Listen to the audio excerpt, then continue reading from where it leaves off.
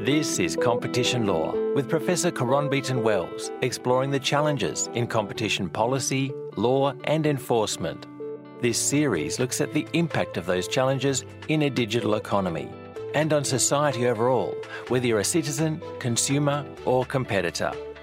In this episode, Caron speaks with Dr. Paolo Bucciarossi, Director of Laboratoria di Economia, about a report on ex-post assessment of merger decisions in digital markets. Remember that the cases were decided in phase 1.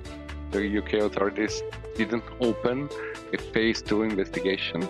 And we had very nice conversation with all the people, the CMA, the staff, the directors, and also the panel members.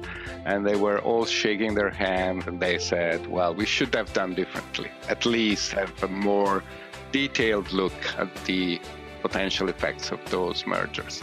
Here's Caron Beaton-Wells. We all know that the large tech companies are serial acquirers. Over the last 10 years, the Big Five have made over 400 acquisitions between them. Strikingly, none of these acquisitions have been blocked. In fact, relatively few have even been scrutinized by competition authorities. But we also know that with the benefit of hindsight, some are starting to wonder whether too many have been let through to the keeper. Well, in the UK, the Competition and Markets Authority has decided to stop musing about the ones that got away and understand better why and how this happened, and more importantly, whether its previous largesse in merger control should continue. This episode's guest is Dr. Paolo Bucciarossi, a co-author of a report by the consultancy LIA that was commissioned by the CMA to do an ex-post assessment of digital merger decisions. I started by asking Paolo to explain which cases were looked at in the study and how they were selected for this purpose. Well, the 5 cases are the Facebook-Instagram merger, the Google-Waze merger.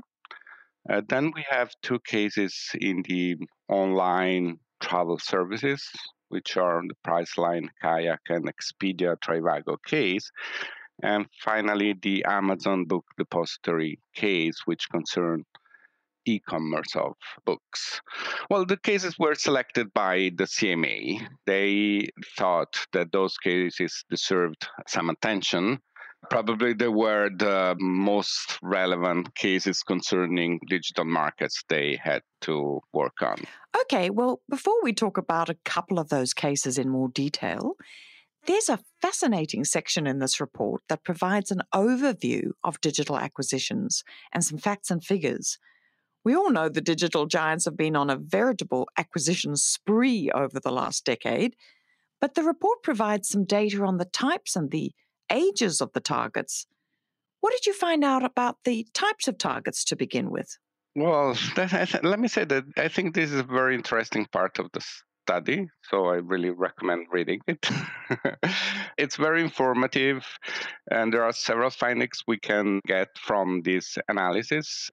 We looked at all the acquisitions publicly disclosed made by Google, Amazon, and Facebook.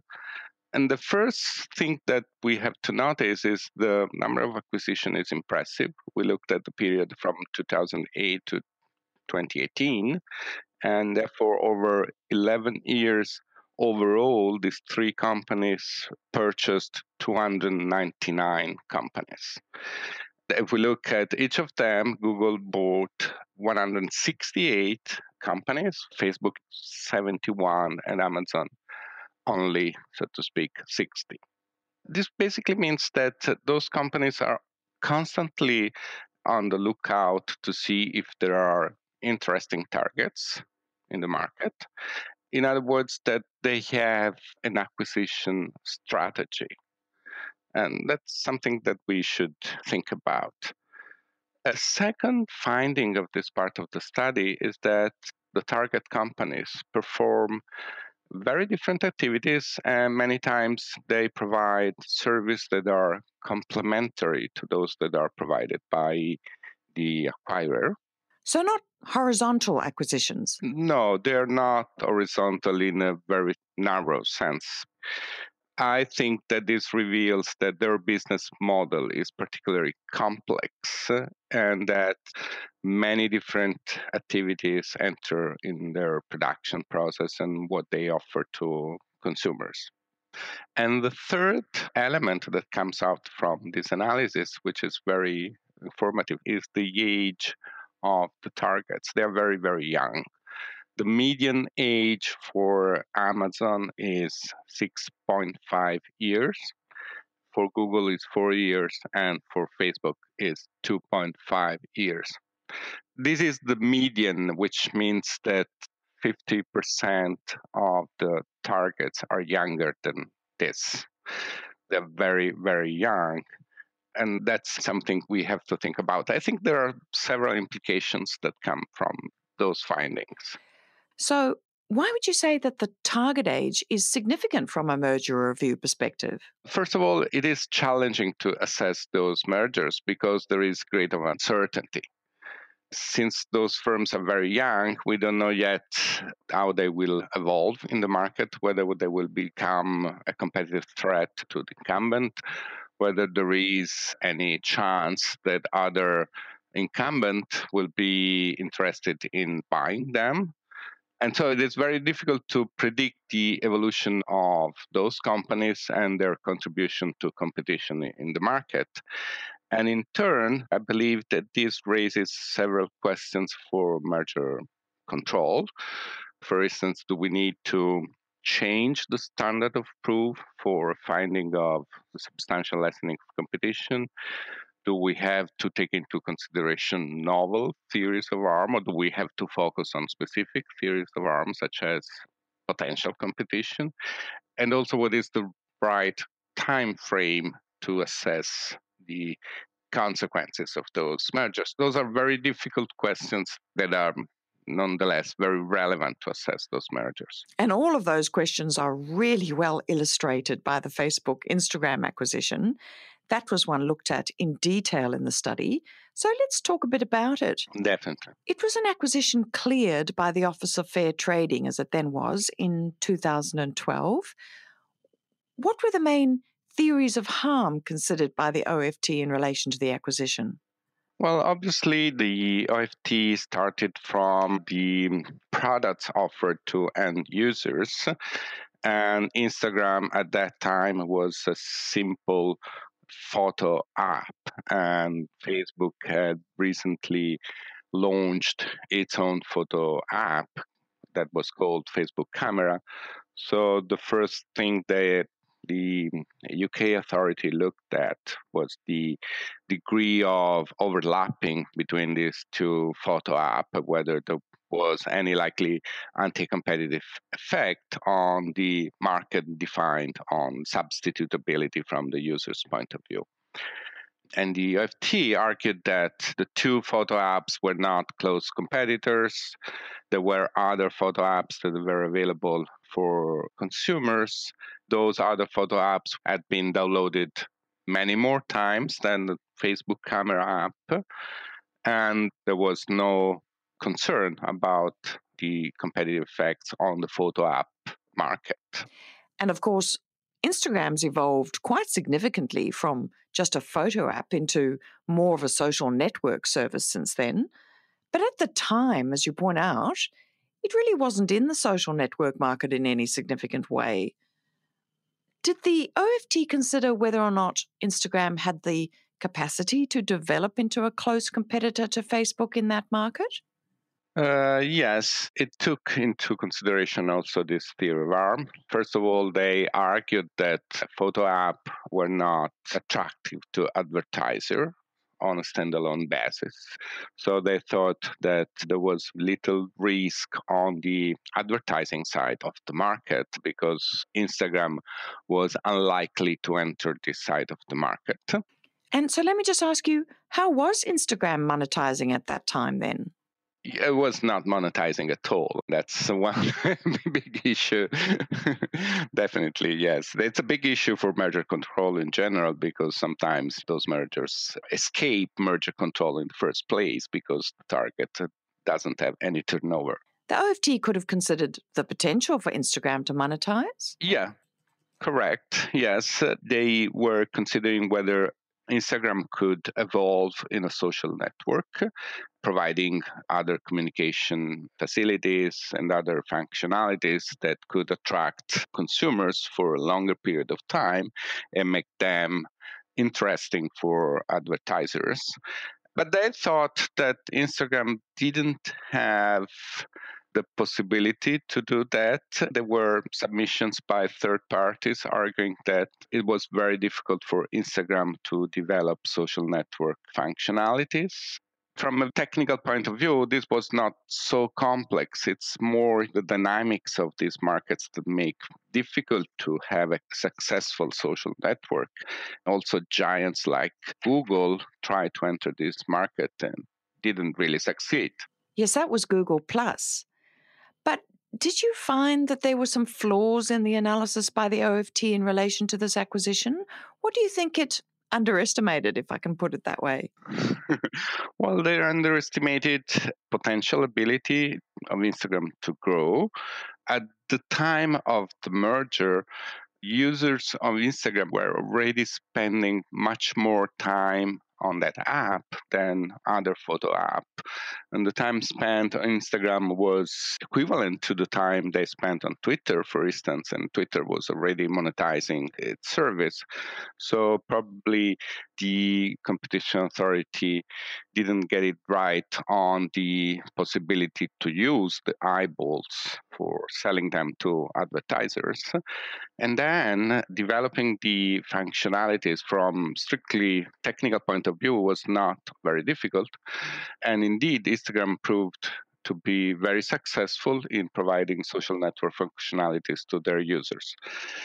It's very difficult to say whether this development of functionalities and the success was due to the contribution made by Facebook or whether Instagram could have done alone without any help from Facebook. I mean, Instagram only had some 15 employees at the time of the acquisition? I think less than so, something like 10 employees. So it was very little. Yes, definitely. So, as you say, an invidious task for a competition authority to crystal ball gaze as to just what might come of an operation of that size. But if we know that Instagram has benefited considerably from the investments made in it by Facebook, tell us, how has Facebook benefited from the acquisition? Facebook got several benefits from this acquisition. There were efficiencies that were obtained by Facebook. Putting together data from different users is a way to improve the ability of a company such as Facebook to provide better services to their users and especially to the advertisers. This is an efficiency in the first place. Then it may raise competitive concern, but it's still an efficiency. The evolution of Instagram as a social network was interesting also because it attracted younger users, those that were, in a sense, going away from Facebook for several reasons. Younger generation don't want to be in the same social network where their parents are. So Facebook was steadily losing some share in the market, especially in terms of time spent on that social network. At the same time, Instagram was increasing a lot in terms of number of users, but especially in terms of time spent on the application. So we can conclude then that Facebook's power in social networks has increased as a result of the acquisition. Is that a fair conclusion? Yes. In the period after the merger, there are some signs that Facebook has a stronger market power. For instance, we look at the revenues generated by Facebook and Instagram, and they are definitely growing after the merger. We cannot say the same for other social networks that also had a growth in terms of usage, but they were less successful in terms of advertising revenues. And also, if we consider revenues per user, we have also a different metric, which is the revenue per 60 minutes of time spent on the social network, which is, we believe, a proxy of the price in this market. We can see that both metrics reveal that Facebook was far more successful after the merger, and also that Instagram had the ability to exert some market power after the merger. There is a very striking increase in the revenue per hour generated by Instagram after the merger. So those are signs that there has been an increase in market power by Facebook and Instagram. But to hark back to something you said earlier, a competition authority would have to predict whether or not any increase in power is attributable to efficiencies post-merger or attributable to a substantial reduction in competition. And that would turn on the counterfactual, wouldn't it?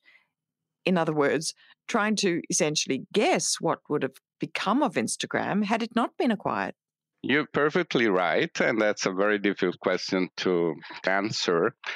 In our report, we confess that we do not have a definitive answer to this question, what would have been counterfactual. This might be disappointing to some readers, I guess. They wanted to know. Yes, I was looking for the conclusion and I didn't find it. Yeah, but we say we don't know. We really don't know. But the competition authorities do not know in the first place when they have to assess the merger. And that's because those things are impossible to know with certainty. So this is not something we should be frustrated about. It's natural that it's impossible to have a certain knowledge of those facts, which suggests that maybe we have to be happy with a lower standard of proof when we have to prove negative effects on competition. So we don't know, but there are some signs that probably the merger had negative consequences for competition and consumer wealth. Okay, so that's clearly as far as you're going to go. Fair enough. Now let's talk about one other case that was subject to granular review in the study, and that's the Google acquisition of Waze, the navigation map, which prior to the acquisition was competing at least to some extent with Google Maps. This was an acquisition cleared again by the OFT in 2013. What were the theories of harm looked at in respect of this case, and why were they resolved to the satisfaction of the OFT? Well, the OFT was considering two theories of harm. They're very similar. The first theory of harm is, again, unilateral effects, horizontal effects in the market for turn-by-turn navigation apps, where both firms were active, as you said. And the second theory of harm is potential competition in the same market. So this is rather peculiar because the OFT is at the same time considering Waze as an active player and a potential competitor. And well, the first theory of harm was dismissed mainly because there was another strong competitor, at least according to the OFT, and the other strong competitor was Apple Maps. Since Waze had very little market share, whereas Apple Maps was much stronger, the OFT concluded that the competition was unlikely to affect competition in the short term. And that was even despite the fact that Apple Maps was available only on iOS devices? Yeah, that's a very good point. That's something we discussed a lot internally and with the CMA, because indeed the market was defined as the market for these navigational apps across operating systems.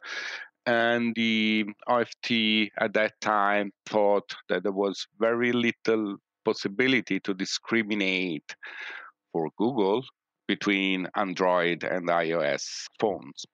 That's probably not completely true. For instance, Google could place ads only on Google Maps that goes on Android handsets. And this would be a way to discriminate the application across the operating systems and exert market power on one of the two without affecting the usage experience in the other operating system. So it might be in that case that the market was too wide. One may argue that there might be a loss of consumer welfare for those consumers that use Android as an operating system. And you said that the OFT also considered whether or not Waze had the potential to develop into more of a disruptive force vis-a-vis Google. Yeah. What did you find in respect of that consideration by the OFT? Well, in retrospective, there is little to say because Waze didn't grow too much. It's still a niche in the market, but now it's part of Google. So we cannot say whether this is due to the merger or there was, in fact, a little chance for Waze to grow. What we can say is that no other companies tried to replicate the business model that was developed by Waze. And just to be clear, the Waze model was user-generated maps, is that right? Yes. Crowdsourcing of information on maps, on traffic, etc. It might be that this business model was somehow preempted by Waze. You need a large user space to have accurate maps. And since many users are already using Waze, there is little space for other companies to come into the market using this approach. There has been little change in the market. Google is still the largest provider of this service for Android handsets. And Apple Maps still has a large portion of the market if we consider the overall market. But there is an interesting novelty. At that time of the merger, Google was not monetizing its maps, and now it's doing so. And is Waze advertising? Yes, Waze is advertising as well. There is overlapping advertising activity of the two apps. So again, Paolo, it seems the real challenge for the OFT here was the counterfactual, specifically to consider what would have happened to Waze on its own had it not been acquired by Google. You were really tentative in your assessment of the counterfactual relating to the Facebook Instagram acquisition. Do you have any more confidence in respect of Google Waze? Well, Waze was better placed to grow, I believe. Was more clearly better placed to grow. I'm not saying that Instagram didn't have a chance to grow as well, but there were more signs that Waze was in a good position to grow. Its user base was already quite large to provide good maps, good information to users. The model was very attractive because Waze had lower costs than other competitors because they had this model where information were provided by the users themselves. So there was a chance for Waze to become a threat for Google. This is our conclusion. Again, we are not 100% sure that the counterfactual would have been one where Google would have faced strong competition from Waze, but we suggest that in this case, maybe something was missed. Okay, let's talk then about what you say are the general lessons for competition authorities in dealing with mergers in the digital sector. I think you've hinted at some of these already. Let's start with error cost. What were your key insights in relation to that? Well, this is something that is shared by many scholars and commentators. Many of them argue that we should reconsider the balance between the cost of false positive and false negative.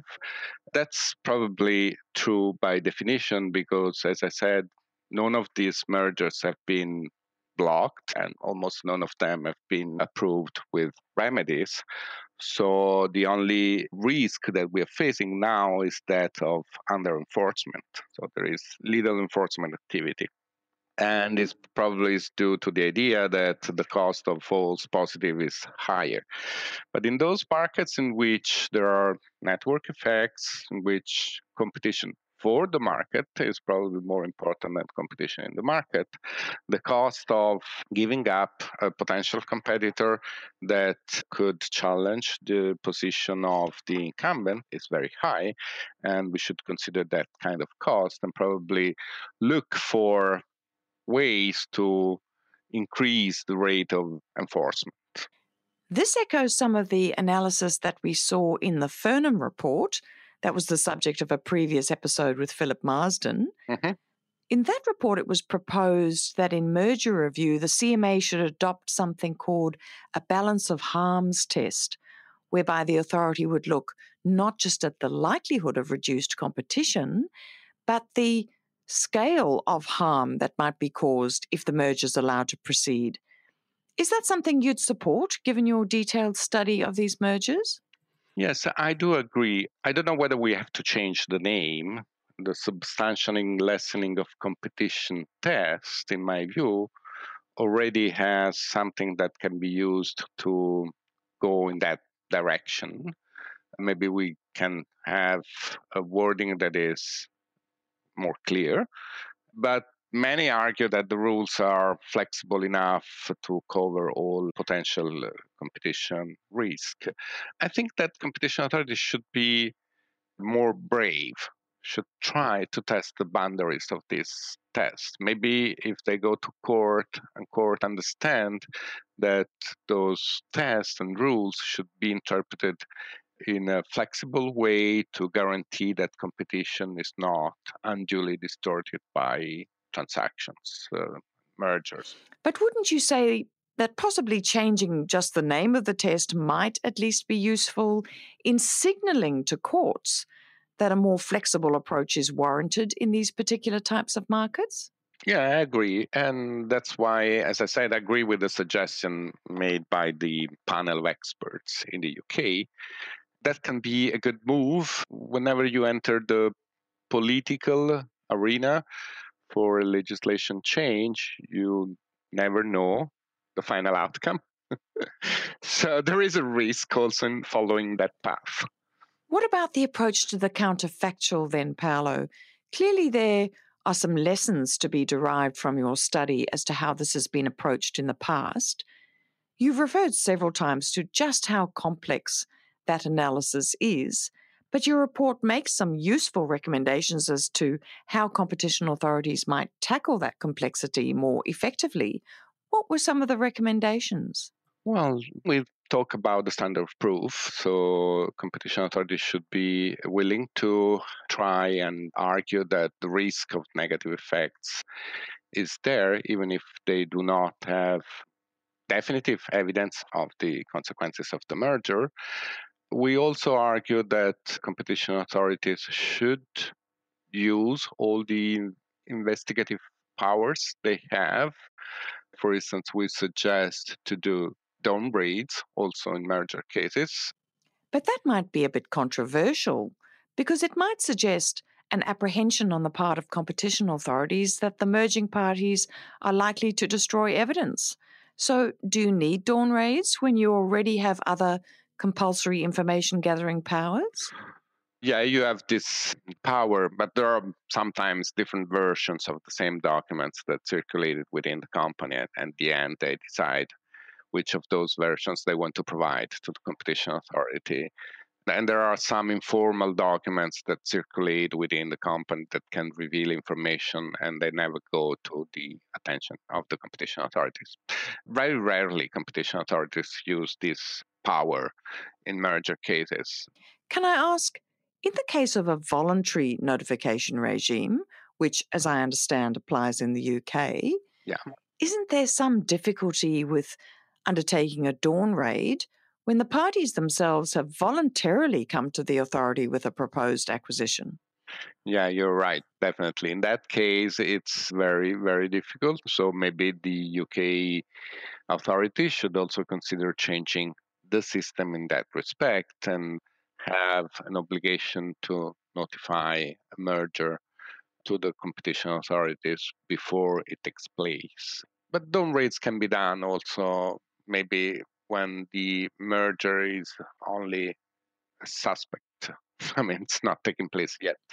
And talking about notification, you'd be aware there's been change in some parts of Europe to the notification threshold with a move from a turnover based threshold to a transaction value threshold in the hope of catching more of these mergers. Yeah. Now, your report does say something about the significance that a competition authority should place on the value or the price of the transaction. What does the report say exactly about that? Well, the value of the transaction can be considered a red flag, can be used to screen mergers. It's not decisive evidence to prove that the merger is anti competitive.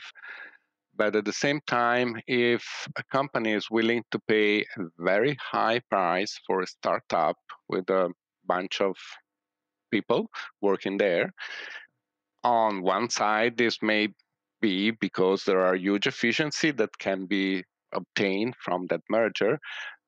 But on the other side, it may reveal that there are extra profits that can derive from that merger. It is a red flag, something that we can use to screen mergers that deserve more attention. So, just coming back to this key point about uncertainty in the counterfactual, you've mentioned the possibility that authorities might apply a lower standard of proof, effectively, a lower standard of certainty before opposing a merger. And you'd be aware that in some of the reports circulating in this area, there's actually been a proposal of reversing the burden of proof, making the merging parties persuade the authority that the merger would be pro competitive or welfare enhancing in some way. What's your view on that? Is it a bridge too far? No, I'm rather skeptical about this proposal. I think it goes too far because there is, I would say, a fundamental right that we have to take into consideration in the first place, the right of making economic decisions in a freely way. And if a public authority want to intervene and impede a transaction, it must have a good reason for doing this. And so the burden of proving that there is a general and public interest that would make advisable to block that transaction should remain on the shoulder of the public authority. That's my viewpoint. Paolo, to round up, I'm going to put you on the spot. As you know, we've learned a lot about the digital sector in just 5 years or so. If the UK authorities or the European Commission were to have their turn again to look at Facebook, Instagram, or Facebook WhatsApp, or Google DoubleClick, some of the other mergers in this area, do you think we'd get a different decision on those matters now? Well, as for the UK authorities, I would say certainly yes. Remember that the cases were decided in phase one. The UK authorities didn't open a phase two investigation. And we had very nice conversation with all the people, the CMA, the staff, the directors, and also the panel members. And they were all shaking their hands and they said, well, we should have done differently, at least have a more detailed look at the potential effects of those mergers. And definitely there is a lot of attention about those digital markets. And so I believe that competition authorities are more likely to have an active role in these transactions in the future. So you're prepared to say they would at least look much harder, but not necessarily prepared to say that they would block these mergers. Block a merger? I don't know. I mean, that's very difficult to say. If we stick to the legal standards that have been used so far, I mean, it would be very difficult to challenge those decisions because they're based on very solid precedents, on criteria that have been used by competition authorities for many years. And so it's difficult to say that they were clearly wrong. But I think that competition authorities are more in the mood, I would say, to take more risks now, and that can lead to different outcomes.